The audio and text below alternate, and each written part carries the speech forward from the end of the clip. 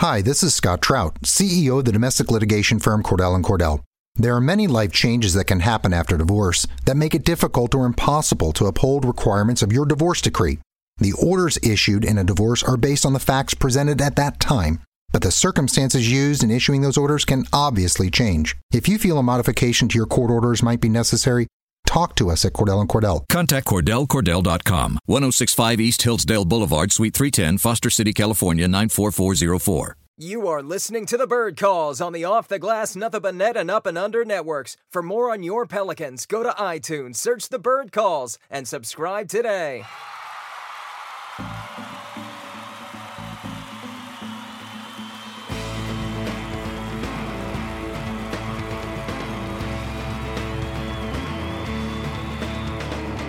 Hello, Pelicans fans, and welcome to the Bird Calls, the official podcast of SB Nation's TheBirdRights.com.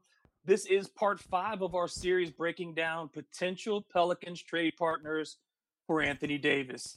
In part 1, we covered the Toronto Raptors and Brooklyn Nets. That was followed by the Bulls and Nuggets in part 2. Part 3 covered the Los Angeles Lakers, and we hit up the New York Knicks in part 4. If you have missed any of those, go back, check them out. Comment, give us feedback. We'd love to hear from you. And as it has been for each episode, I'm Scott Trout, CEO of the domestic litigation firm Cordell & Cordell.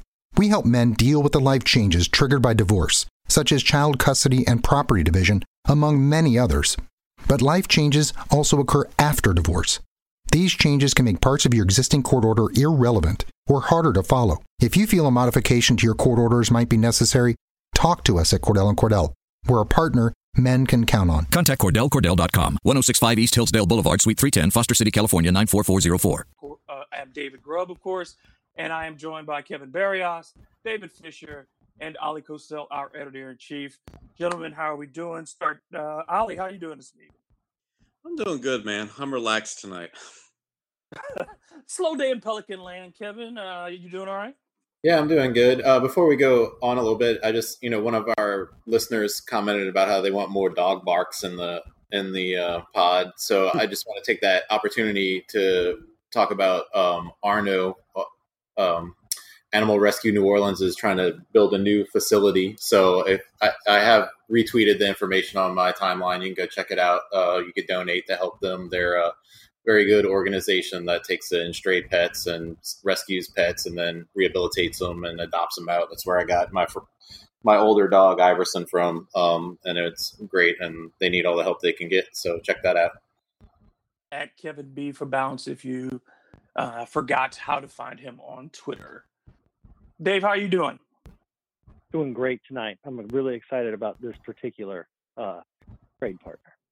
Yeah, this is one that we've kind of been building up to for a while. It's one that I think will argue the parameters of the least, but there will be a lot of nuance between the lines here. So when Anthony Davis made his trade request, initially the Clippers were not really one of those teams that was on the radar. It was pretty much, Boston or bust, because we thought that LA was not going to be making a deal at that time. There was no way the Pelicans were going to do that.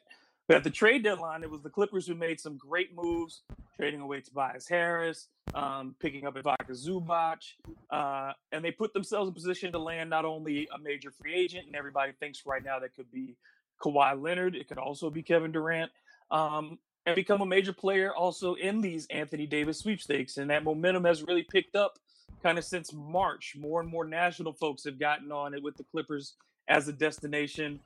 Ali, I know you and I, that night, when the Clippers made those trades, we looked at each other. We were at the Pelicans game, and we said, "Oh, the Clippers have jumped in front. They're now in that top 3 upper echelon of teams that can make a deal for Davis." Why were you so excited at that time, and just at the prospect of the Clippers getting into the race? Well, I think they present one of the most interesting and unheralded players on their roster. And when you look at the Pelicans' holes, small forward, but also at point guard, well, they could fill that point guard vacuum in a hurry. I'm telling you, Shai Gilgeous-Alexander, every time I watched Clippers basketball, he didn't play out there like a rookie. But even more than that, it's the fact that you look at his attributes, his size, his patience, his wherewithal. He seems to be the total package. And to play on such a big stage in the playoffs against the Warriors and really help them take 2 off from the Warriors when they had Kevin Durant, I thought that was super impressive.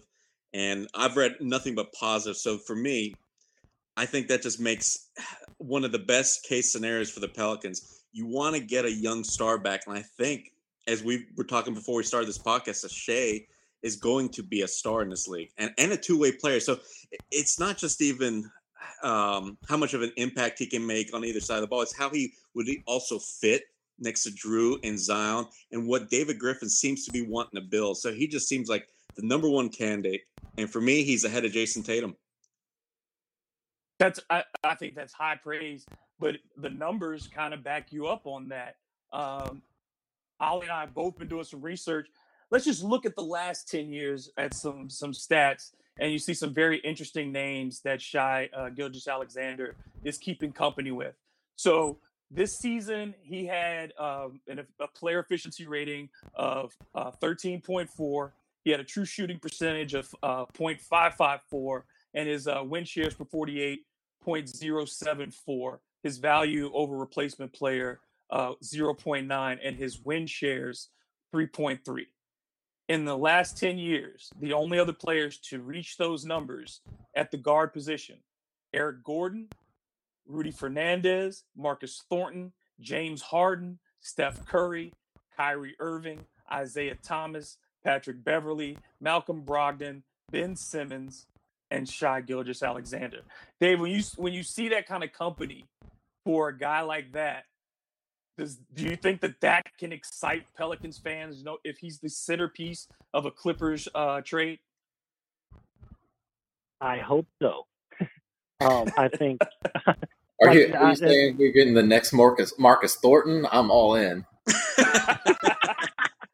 Exactly. I was waiting for somebody to say that. So, yeah, some of the old New Orleans Hornets fans will remember him, Thornton, but he was an all-rookie second team. Yeah, I mean, when you're looking at SGA, to me, the biggest thing is that defensive versatility. He is built to play in today's NBA. He can initiate your offense and run your point guard, but he's not necessarily a guy that needs to pound the ball into the ground, which is a good kind of point guard that I think you need to have beside Drew Holiday. And the biggest thing, and Ollie touched on it a little bit, I mean, you're talking about a guy who's 6'6", a wingspan like a half inch under 7 feet, like 6'11" and a half. He's ready to play in today's NBA right now. He's ready to play in that league where almost everybody on the court is at 6'6" to 6'8", 6'9".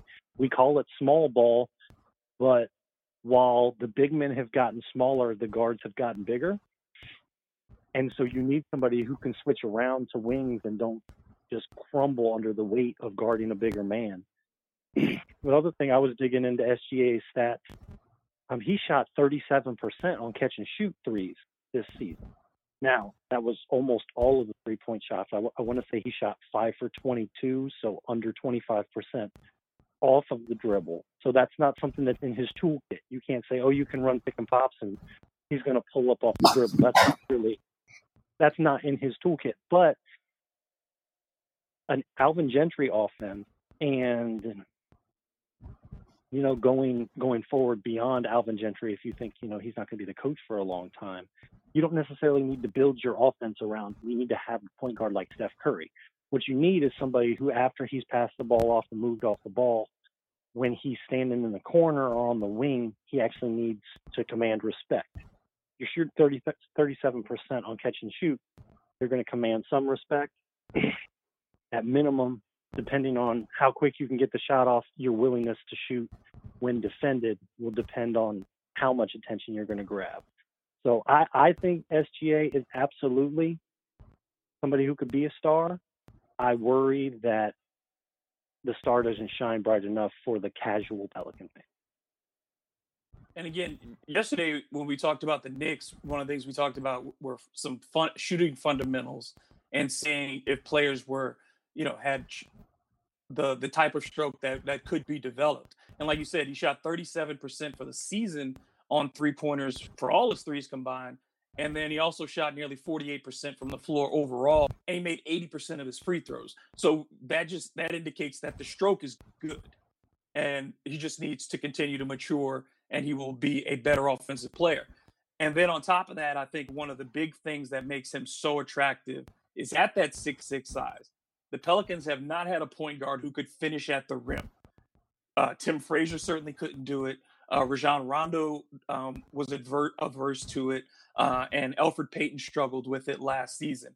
But at 6'6", and like you said, having that wingspan, he's already 181 pounds. If he can get up, as he grows older, he'll probably get closer to 200 pounds.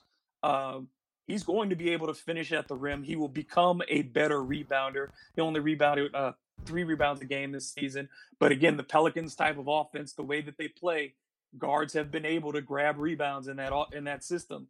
And I think, again, he's suited for that, which makes it really exciting. I think he is a solution at the point guard position for almost a decade. Kevin, you have any thoughts on SGA before we go on to other parts of the Clippers' potential package? I mean, I think you guys covered that, but if you want, like, I can kick off with my trade and explain why I think this is my favorite trade. Sure. Okay, so I think we all have basically the same trade, little variation here or there. Mine is, yesterday we talked about the importance of Trajan Langdon coming over and how he talked about the importance of building a culture from the ground up. And I think without doing a trade with Brooklyn where he already had those guys with the culture built, that he's going to bring those guys over here to infuse it. There's no better way to get that started than with this trade, because you look at what I have here is, of course, Shai Gilgeous-Alexander. I have Montrezl Harrell, Danilo Gallinari, Landry Shamet, first-round pick in 2020 from Philadelphia, first-round pick in 2021 from Miami, straight up for Anthony Davis. Now, you want to talk about culture and hard work, which you already said about SGA. Didn't think about what kind of player Montrezl Harrell is. Constant motor, screen setter, does all the dirty work, rebounds, defends, plays super hard. Danilo Gallinari is also an extremely good defender.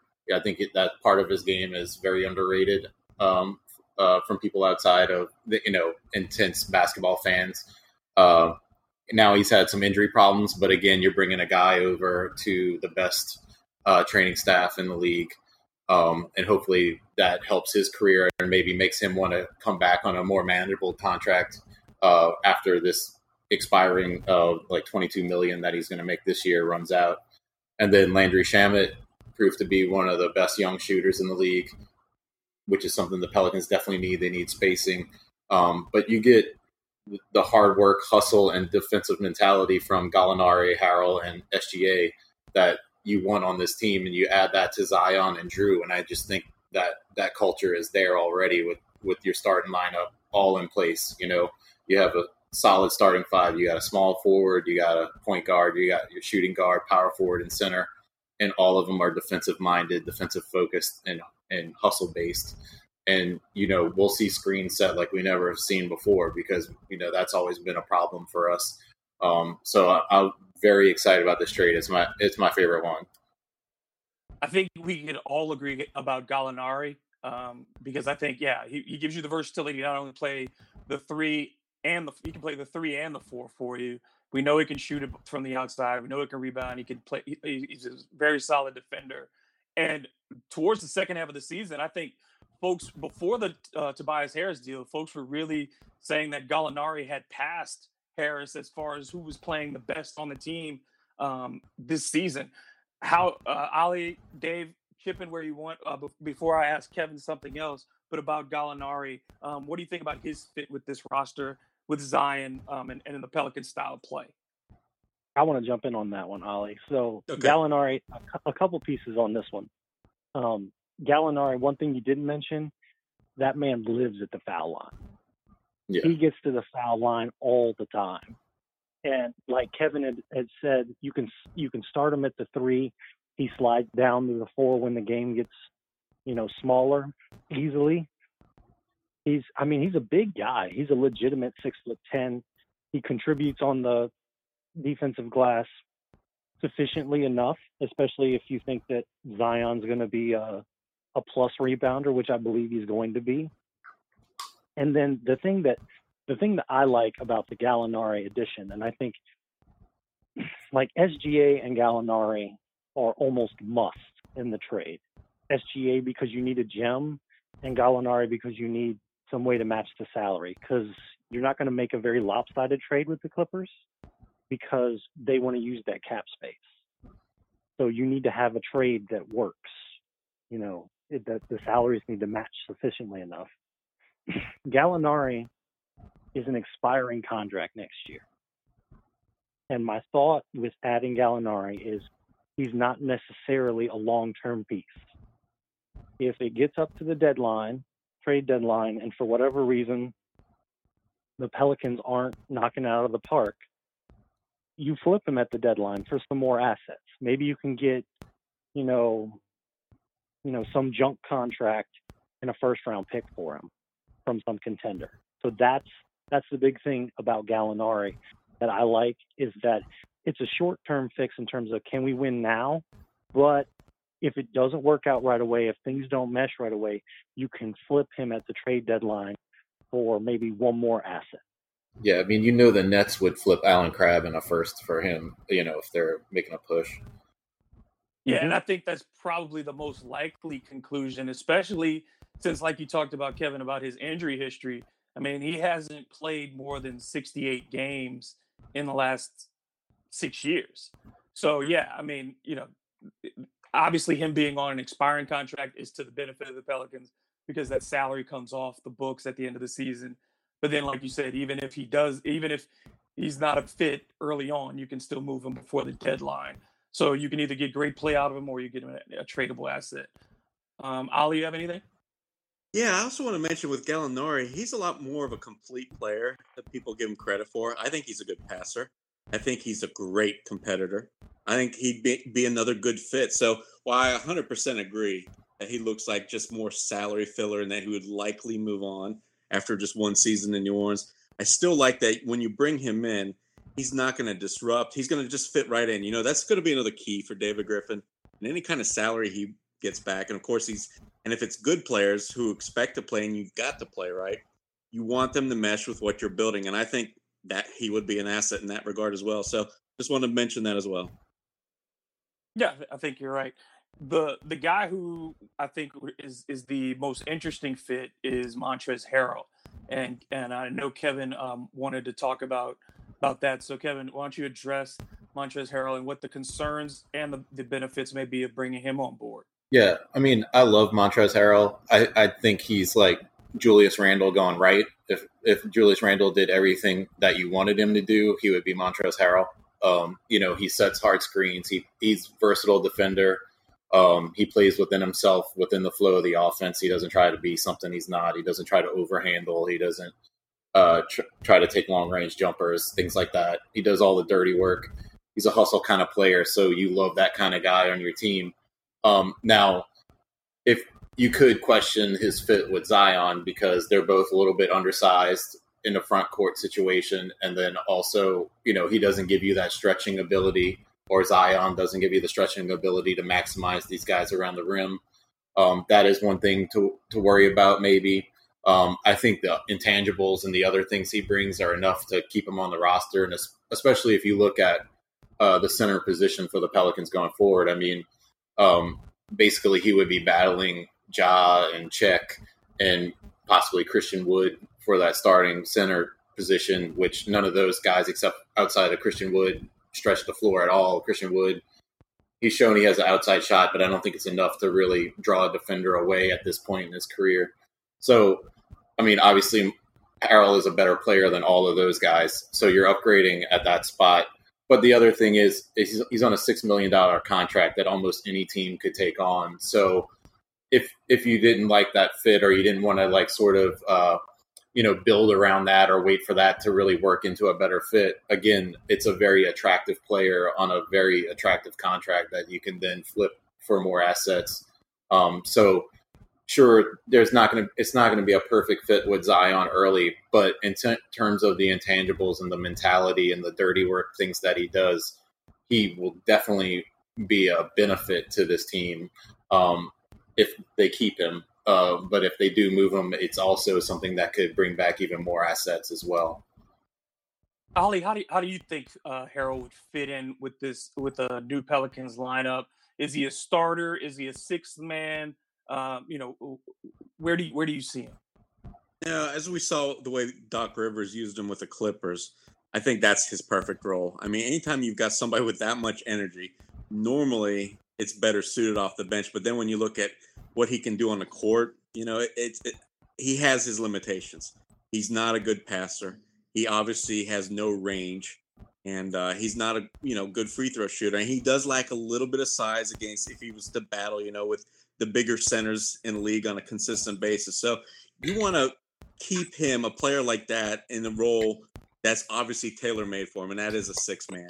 And he can finish games because, as we know, people do go smaller when you're trying to finish game because that's when you play your five best players, and you need your five, hardest workers, whatever it is, the best combination of players. But usually a guy like Harrell fits on something like that. So he would be a great six-man, and I don't have concerns about him not being able to shoot the ball. In fact, if we were to land him, I would want him to resign and keep him here. These guys are rare, and like I said, if you're trying to build this culture, and I was impressed all year. I was expecting, and I remember, David, I was talking to you about it, David Grubb, earlier in the year. We always kind of expected the Clippers to fall off. We saw them early in the season. The Pelicans weren't, Pelicans got off to 4-0 start, but one thing you and I noted was that the Pelicans didn't play all that well in that game, and the Clippers still lost them. So I don't know. We weren't high on them early, but then they stuck around. Why was it? Because it was that mentality, and I really think Griffin's onto something. I think with that Drew crew, I think Montrezl Harrell is a perfect fit. And like I said, there's not too many of these players across the league. So the Pat Bevs, the Harrells, you want to accumulate as much of these guys as you can and put them next to your stars. Dave, one of the things that I think this is kind of a side route, but this whole discussion is making me think of this. In the trade packages that we've looked at, the vast majority of them, we have not been able to find. We've looked at the point guard position as something that we had to solve, but the center position has been a lot harder to solve here. We've not really found that center candidate. And then when we've talked about the draft, we've not talked about centers in that group. And we know that what we have on the roster, Christian Wood and Jahlil Okafor, are your traditional centers. You could put Cheikh Diallo in as a small ball center, but he's really a power forward. You bring in Harrell for some size and rebounding, but you still don't really have a big man who's an intimidator in some way at the rim. How do the Pelicans address that?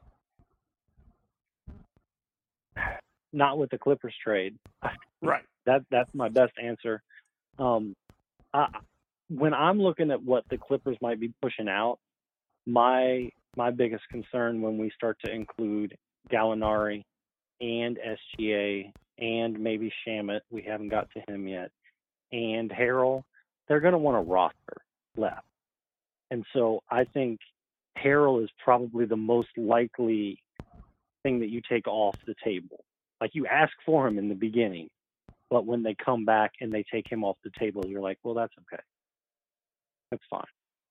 Because we can get all the rest of the stuff we need in terms of wing players and in terms of a whole lot of draft picks. We'll probably address it after the draft in a podcast, but I think what we've learned from what Milwaukee's doing and how the league is trending, there's so many big men who are working on becoming a shooter because that's the only way they're going to survive. You can get a shooter. Either you can trade for him sometime later, or you can sign him you can sign him in free agency. Or, Jokic was like a 40-something pick. So, the Pelicans have some 37th pick. Maybe there's some big man out there that, isn't jumping out of any of our minds, but Langdon's like, I got this guy in the international scouting that a whole lot of people aren't talking about and thinking about, but he's going to have the stuff that we need to fit beside Zion. And the other thing, and I reiterated this on our last pod, the Pelicans roster doesn't have to be complete or finished this season. It just needs to be serviceable and fun and built in a way that makes it so Zion can do what Zion needs to do. And maybe that means, I don't know, maybe you throw some big number at Nikola Mirotic and you call Zion a 5, but he has the ball in his hands a lot. Or you see what Brook Lopez's going rate's going to be this summer. Something like that. So I'm not terribly concerned. The Pelicans can't answer all the questions with a Clippers trade. They can answer more answers with a Clippers trade than they can really with any other partner that I see. Okay, so let's get to the aforementioned Landry Shamet. Obviously, like you said, one of the top young shooters from this year's class. If Harrell is out, if we say Harrell is the first piece that the Clippers would pull back, how hard do we think that they would pull back on Shamet? Ollie, I'll let you start off with that one. I think they're going to want to keep him. I mean, never mind the fact that he just came over, or the fact that I think he was awarded, right? Guys, if I'm not mistaken, named the second all-rookie team, right? Yeah, along with SGA. So I think they're going to want to keep one or two of those guys. And obviously, SGA has to go because he's the main prize. So I think they're going to, like crazy, keep Shamet. I honestly don't, even though I like him and I think he's got a really pretty good future, I'm not too upset that we don't get him. And that's why I included Harrell instead of Shamet, because my deal didn't involve Shamet. The Clippers are going to need to keep some of these players, guys. You know the way they're probably thinking. They built this wonderful thing. They've got that vibe. They can't let everybody walk out the door. So I think that, I know that Harrell's coming over, but I could see them re-sign Pat Bev because you're going to need him once SGA walks out. And let's say, some combination of Kawhi Leonard, Jimmy Butler, Kevin Durant, and Anthony Davis end up over there.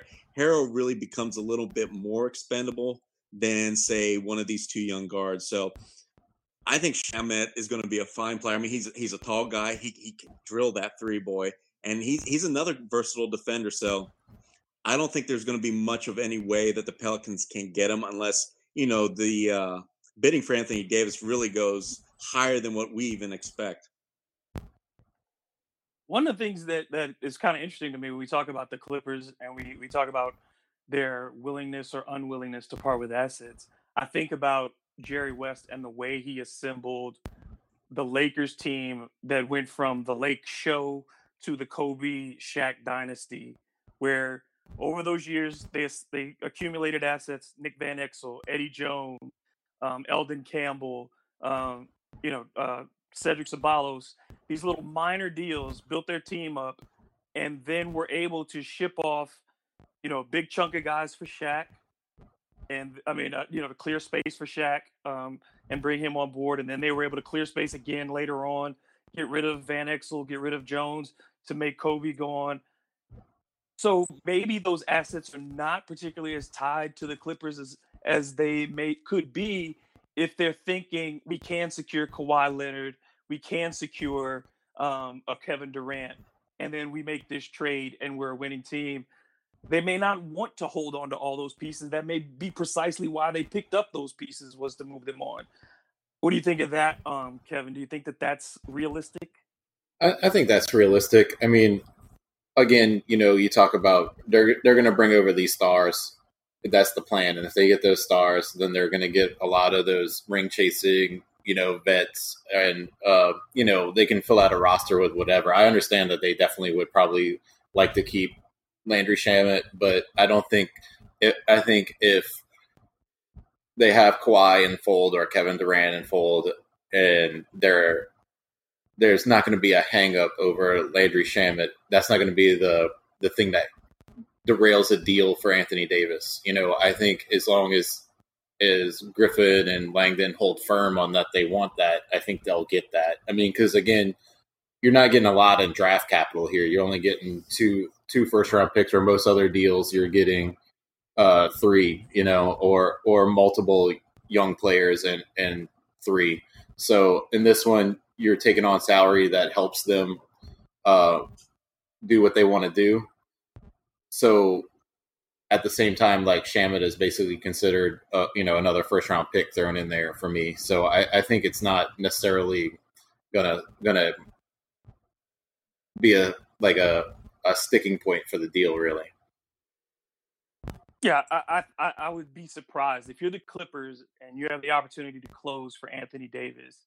I don't think one of those guys, whether it be Harrell or Shamet, would be the sticking point. Because, like you said, taking off, they need you to take the 21.6 of Gallinari. They can't sign right the people they want without that. So you're already doing them one favor.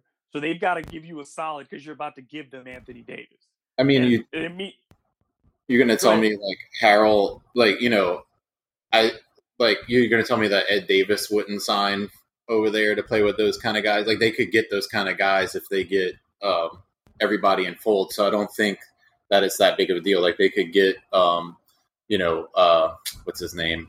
DeMarre Carroll or these kind of guys playing for less money because they had big contracts already and aren't going to get another contract that size, but now they have a chance to play with these great players and make a run. So I don't think they necessarily need to hang on to some of the younger guys. Now I know they would like to, but I don't think it's going to hold up a deal is my point. I don't think the desire to keep them will stop them from making the move. Dave, how much does the Clippers' desire to beat out the Lakers in this deal come into play for them to execute this? If they have the chance to close, and how much pressure will it be on them to go ahead and do that? I don't think that is something that really is. That might be more in Ballmer's mind, but I think the one thing that Ballmer has done as an owner is he's kind of distanced himself from how do we run the basketball side of things. He's not a meddling owner in that kind of respect. And I don't think Jerry West is going to be, throwing the whole kitchen sink at it because he's going to be thinking, well, if I don't trade for AD, another star is going to be available eventually. Why not save it? See if one of these young guys develops into something more, and then you realize, hey, we were smart to hold on to it. So I don't think the Clippers are going to be motivated to move and to put all of their chips on the table like you might get with the Lakers and what I expect to get also from the Knicks. But the Clippers can put in significant draft capital. It's just not as sexy. But they can give you, Philadelphia's first-round pick in 2020, Miami's first-round pick in 2021, their own first-round pick in 2020, 2021, or 2023, or, you can spread it out so you get two picks like we were talking about with the Knicks. You can get, Philadelphia 2020, Miami 2021, and the Clippers 2022. Hey, you have two first-round picks all the way through, and you're going to have Gallinari in the deal, and you're asking for SGA. That's kind of the foundation. And then, if Griffin can get Harrell or Shamet, that's all lagniappe at that point. So I guess then from that, my question would be, on the desperation scale then, out of the teams that we've discussed, to make a move, and we say our four tops are the Lakers, the Knicks, the Clippers, and the Celtics. So I guess we would put the Clippers in at fourth on the desperation scale to make a move. I would maybe say that they're third. I think Boston is a little bit less because of the Kyrie situation. That could make them think a lot of different ways about things. Yeah, because you're not going to want to sell off maybe all your young guys, especially if you get the sense that AD is not going to resign. So yeah, I think I can kind of agree with Kevin here. So we put if we're saying it, then the Knicks are the most desperate. Yes, because they have the least talent. It's hard to say that they're more than the Lakers. I think they're like neck and neck, right? But I think the Lakers still have the audacity because they have at least the Lakers have LeBron James. And they feel like, okay, we can get a free agent if we don't get Anthony Davis. But if you're the Knicks, there's no guarantee that you're getting Durant. There's no guarantee you're getting Irving. There's no guarantee you're getting. So to them, to me, it seems the Knicks have to make a move because they have the least amount of talent on board currently, and they have to do something this summer for that fan base. They have basically been promising a big move for years. Everybody else has at least accomplished something along that scale over the last few years. The Knicks have not. So I think, to me, they would be the most desperate. I might be wrong. I agree with you, Grub, and especially because, and I've said this multiple times, if the Pelicans are making this trade, they need to be making it on draft night. The agreement needs to be made on draft night, and the Knicks aren't going to have anybody signed on the dotted line at that point. And you never know. Toronto might make it to the finals, so Kawhi stays, and that opens up the space for the Clippers. And Durant decides to come down to the Clippers, and then either Kyrie Irving decides that he's going to stay in Boston, or all the rumors about him possibly favoring the Brooklyn Nets come in, and the Knicks are looking up like, are we about to have another Amari Stoudemire situation where we're going to throw the max, like all of the max at Tobias Harris and try to tell you that he's the alpha? That's terrifying to them because that's not, that's at best, it's, earlier this decade Knicks with D'Antoni, when they had a little bit of success and then it all crashes around them. So, and this goes not just for the Knicks, but for the Lakers, to a lesser extent for the Clippers. To a lesser extent for the Clippers and the Celtics, where if we get the big trade, that makes it more likely that we also get the sign. Yes. One thing we got to mention, though, I think, with the Clippers and maybe on where they rank in terms of wanting to chase, how hard they chase AD, I think we have to mention the fact that AD had him on one of his lists, right? And I think they get the sense that he would be open to re-sign with him. So the fact that they've almost got that, guarantee, I don't want to say use the word guarantee, but you know what I mean, the likelihood that he would re-sign with him, I think that really, is going to push the Clippers to push, a lot more chips into, the bet in his big game of poker. And I don't put anything past Jerry West. I know he's not, officially Lawrence Frank runs the show, but, Jerry West has done this from the sidelines with Memphis. He did it with the Warriors, and he's doing it again in conjunction with the Clippers. So I wouldn't put anything past him to get a deal done. And then once to have Anthony Davis is there, it's hard to say no to Jerry West. I haven't seen it happen too often since he's been an executive in my, over the course of my lifetime. I just think that he's, possibly the greatest executive who ever played, ever coached, who's ever worked in the NBA. But I just think that, that situation becomes very attractive for Anthony Davis if he gets there. Right, so the Clippers have to make sure they can bring him in, right? You learned from the Paul George failure by the Lakers to, trade for him when they could. They've got to have that kind of approach with one of the best players in the league, right? And here's the thing, like we talked about too, and please chime in on this. When we go back to the ownership, and we talk about now how important it is, and this has been a discussion about the Lakers all week about how they operate like a family business.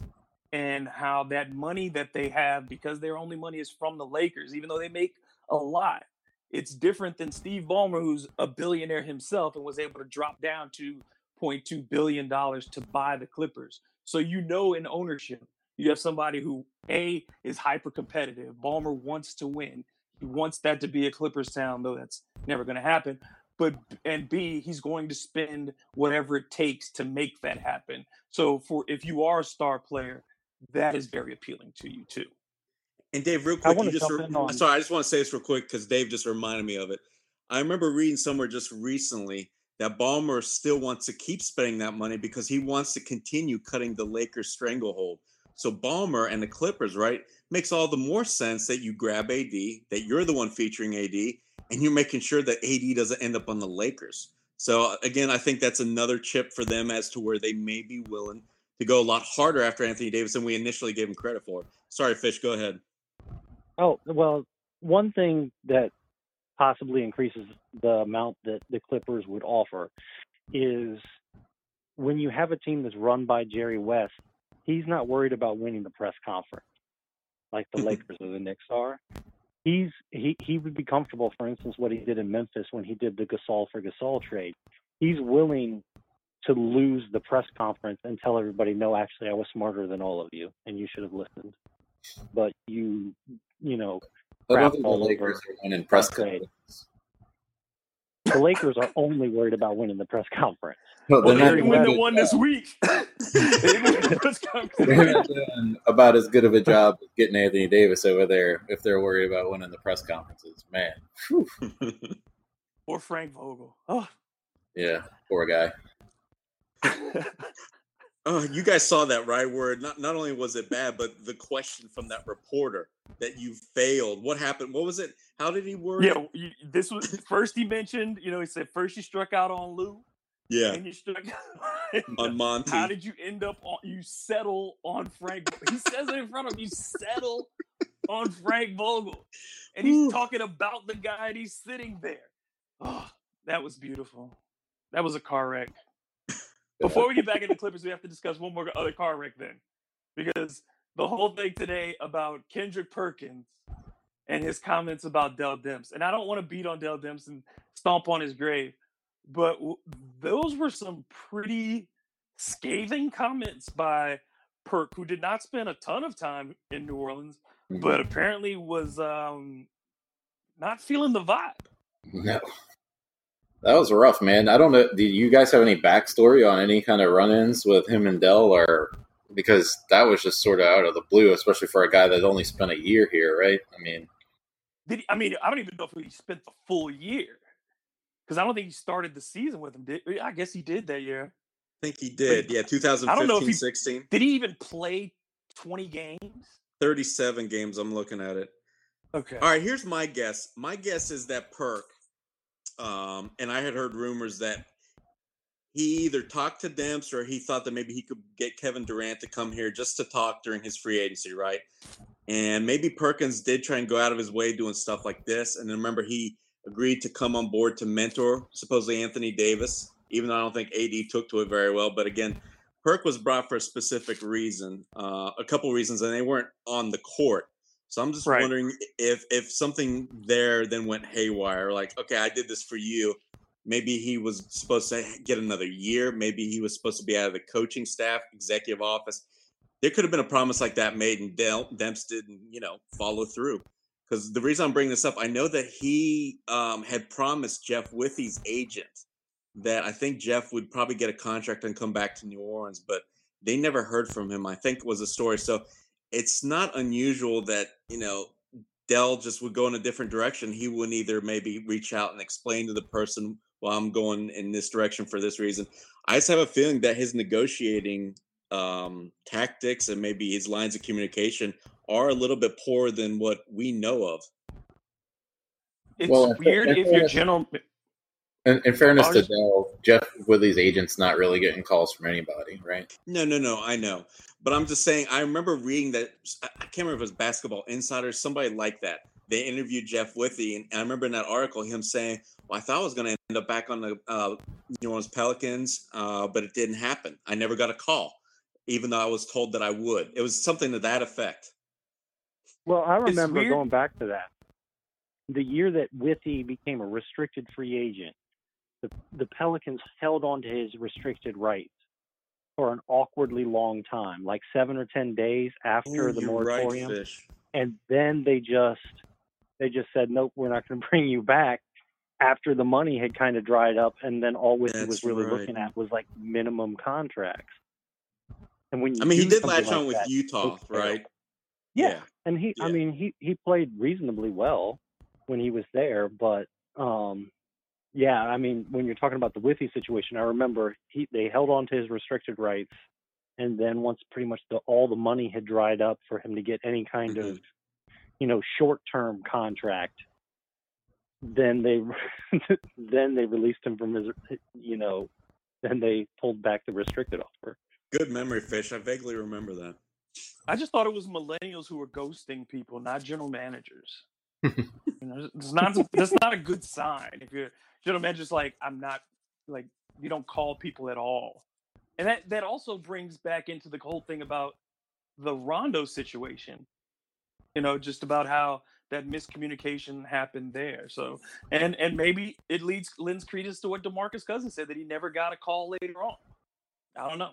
Right. But Rondo we don't left wanna- for just a couple $100,000, right? I mean, yeah, there's Right. something there too. So yeah. So, maybe, there's going to be something that to be examined there. And Kendrick may have started the loosening of the jar on whatever did happen under the Demps administration. As far as the Clippers go, like you said, the players themselves, there's not a lot of movement from all of us. It's 4 players basically that we all agree would be involved in one way or another: Danilo Gallinari, SGA, Montrezl Harrell, and Landry Shamet. That's it. The rest of the players are pretty much not really of a concern for us, right? Right. Okay. So the picks then become the thing.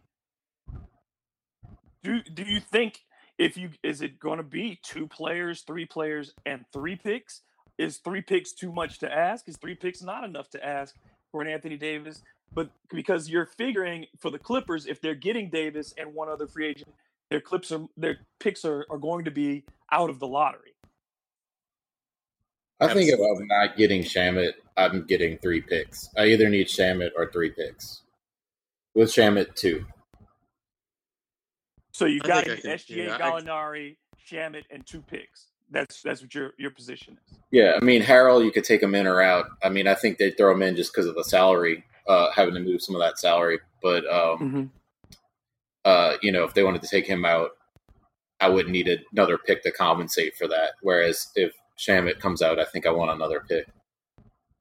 Gotcha. Dave? I would start at Gallinari, SGA in the 3 picks, because it's not just the Clippers pick that's probably going to be outside the lottery. The Philadelphia pick next year is almost certainly going to be outside the lottery, even if they have multiple free agents walk. I mean, they're still going to have a foundation. They're still a top of 4 team in the East. in Embiid. And then the 2021 Miami pick sounds great because it's unprotected, but it's in the East. The Miami, I mean, they still trot out a good coach. Pat Riley still runs that team. They're cap strapped right now, but they could, swing some deals to create some cap space to make a big splash. You wouldn't put that beyond them. And then again, they're in the East, and they're probably in the worst division in the NBA in the Southeast. So most likely you're seeing that pick being maybe somewhere between 12 and 16. And so, yeah, I want that I want that Clippers pick in 2022 as well.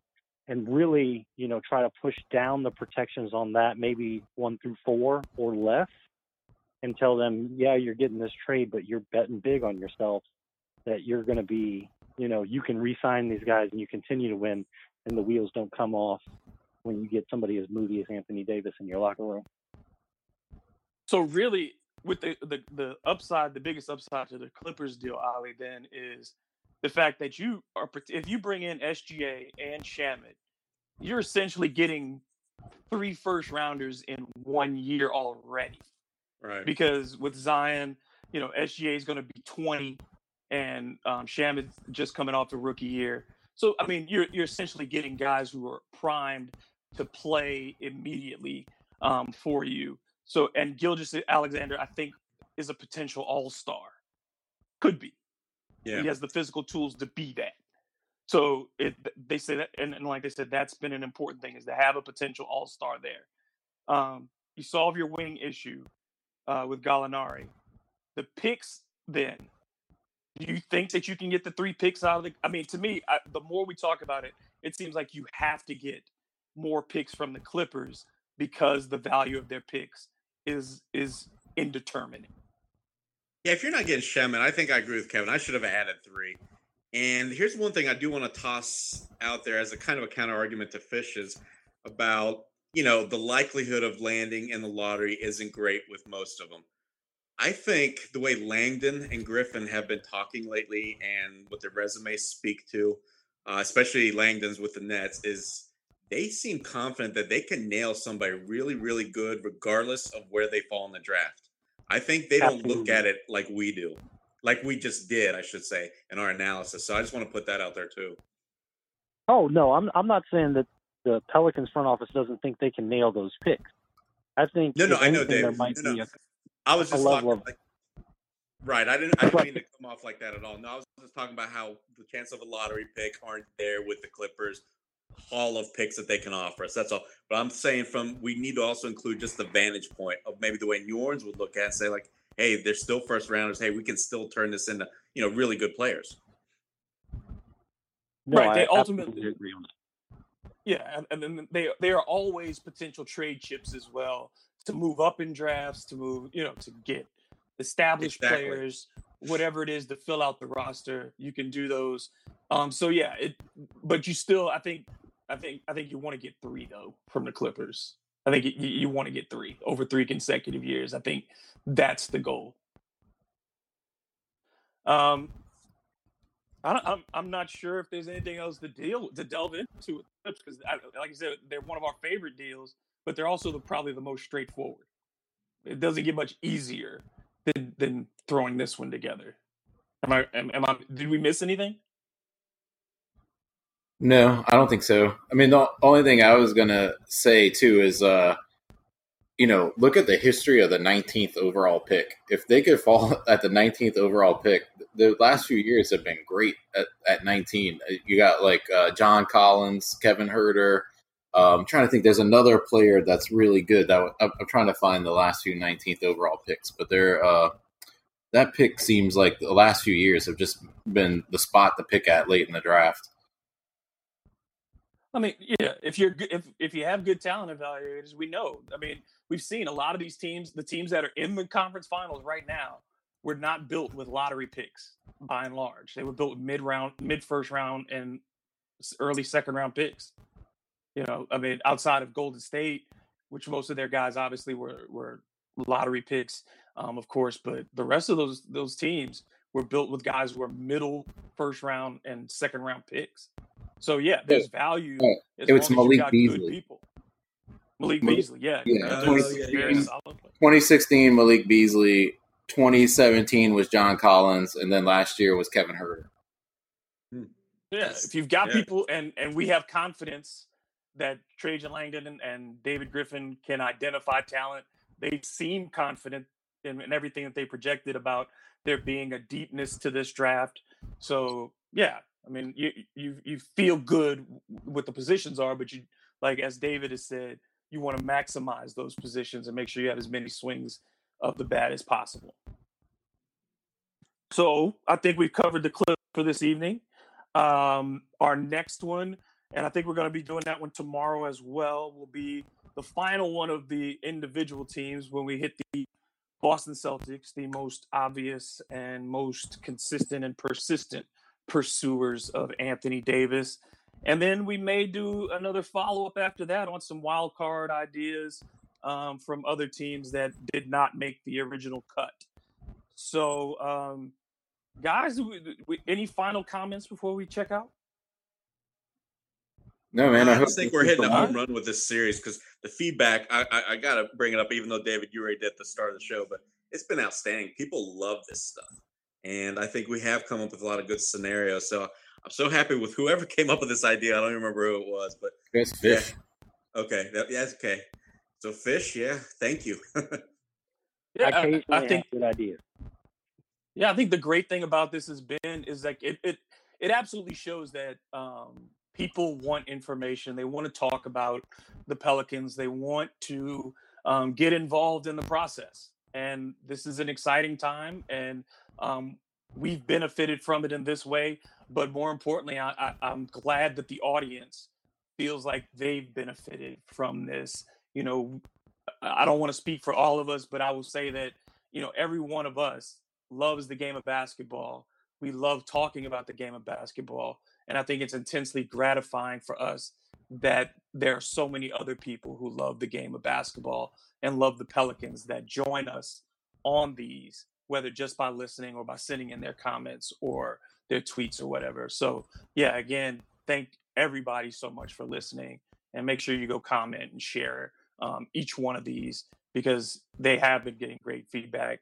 And I think I attribute that to each one of these three guys. They are all very knowledgeable and extremely talented, and push me to do a better job myself. So on behalf of Kevin Barrios, David Fisher, and Ali Cosell, I am David Grubb, and we will talk to you the next time covering the Boston Celtics. And until then, let's go Pels.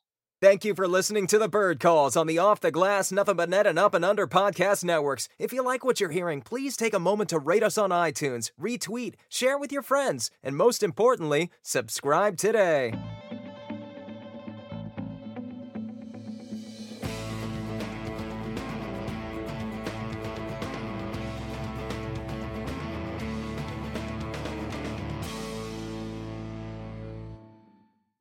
And now, a thought from Geico Motorcycle. It took 15 minutes to take a spirit animal quiz online.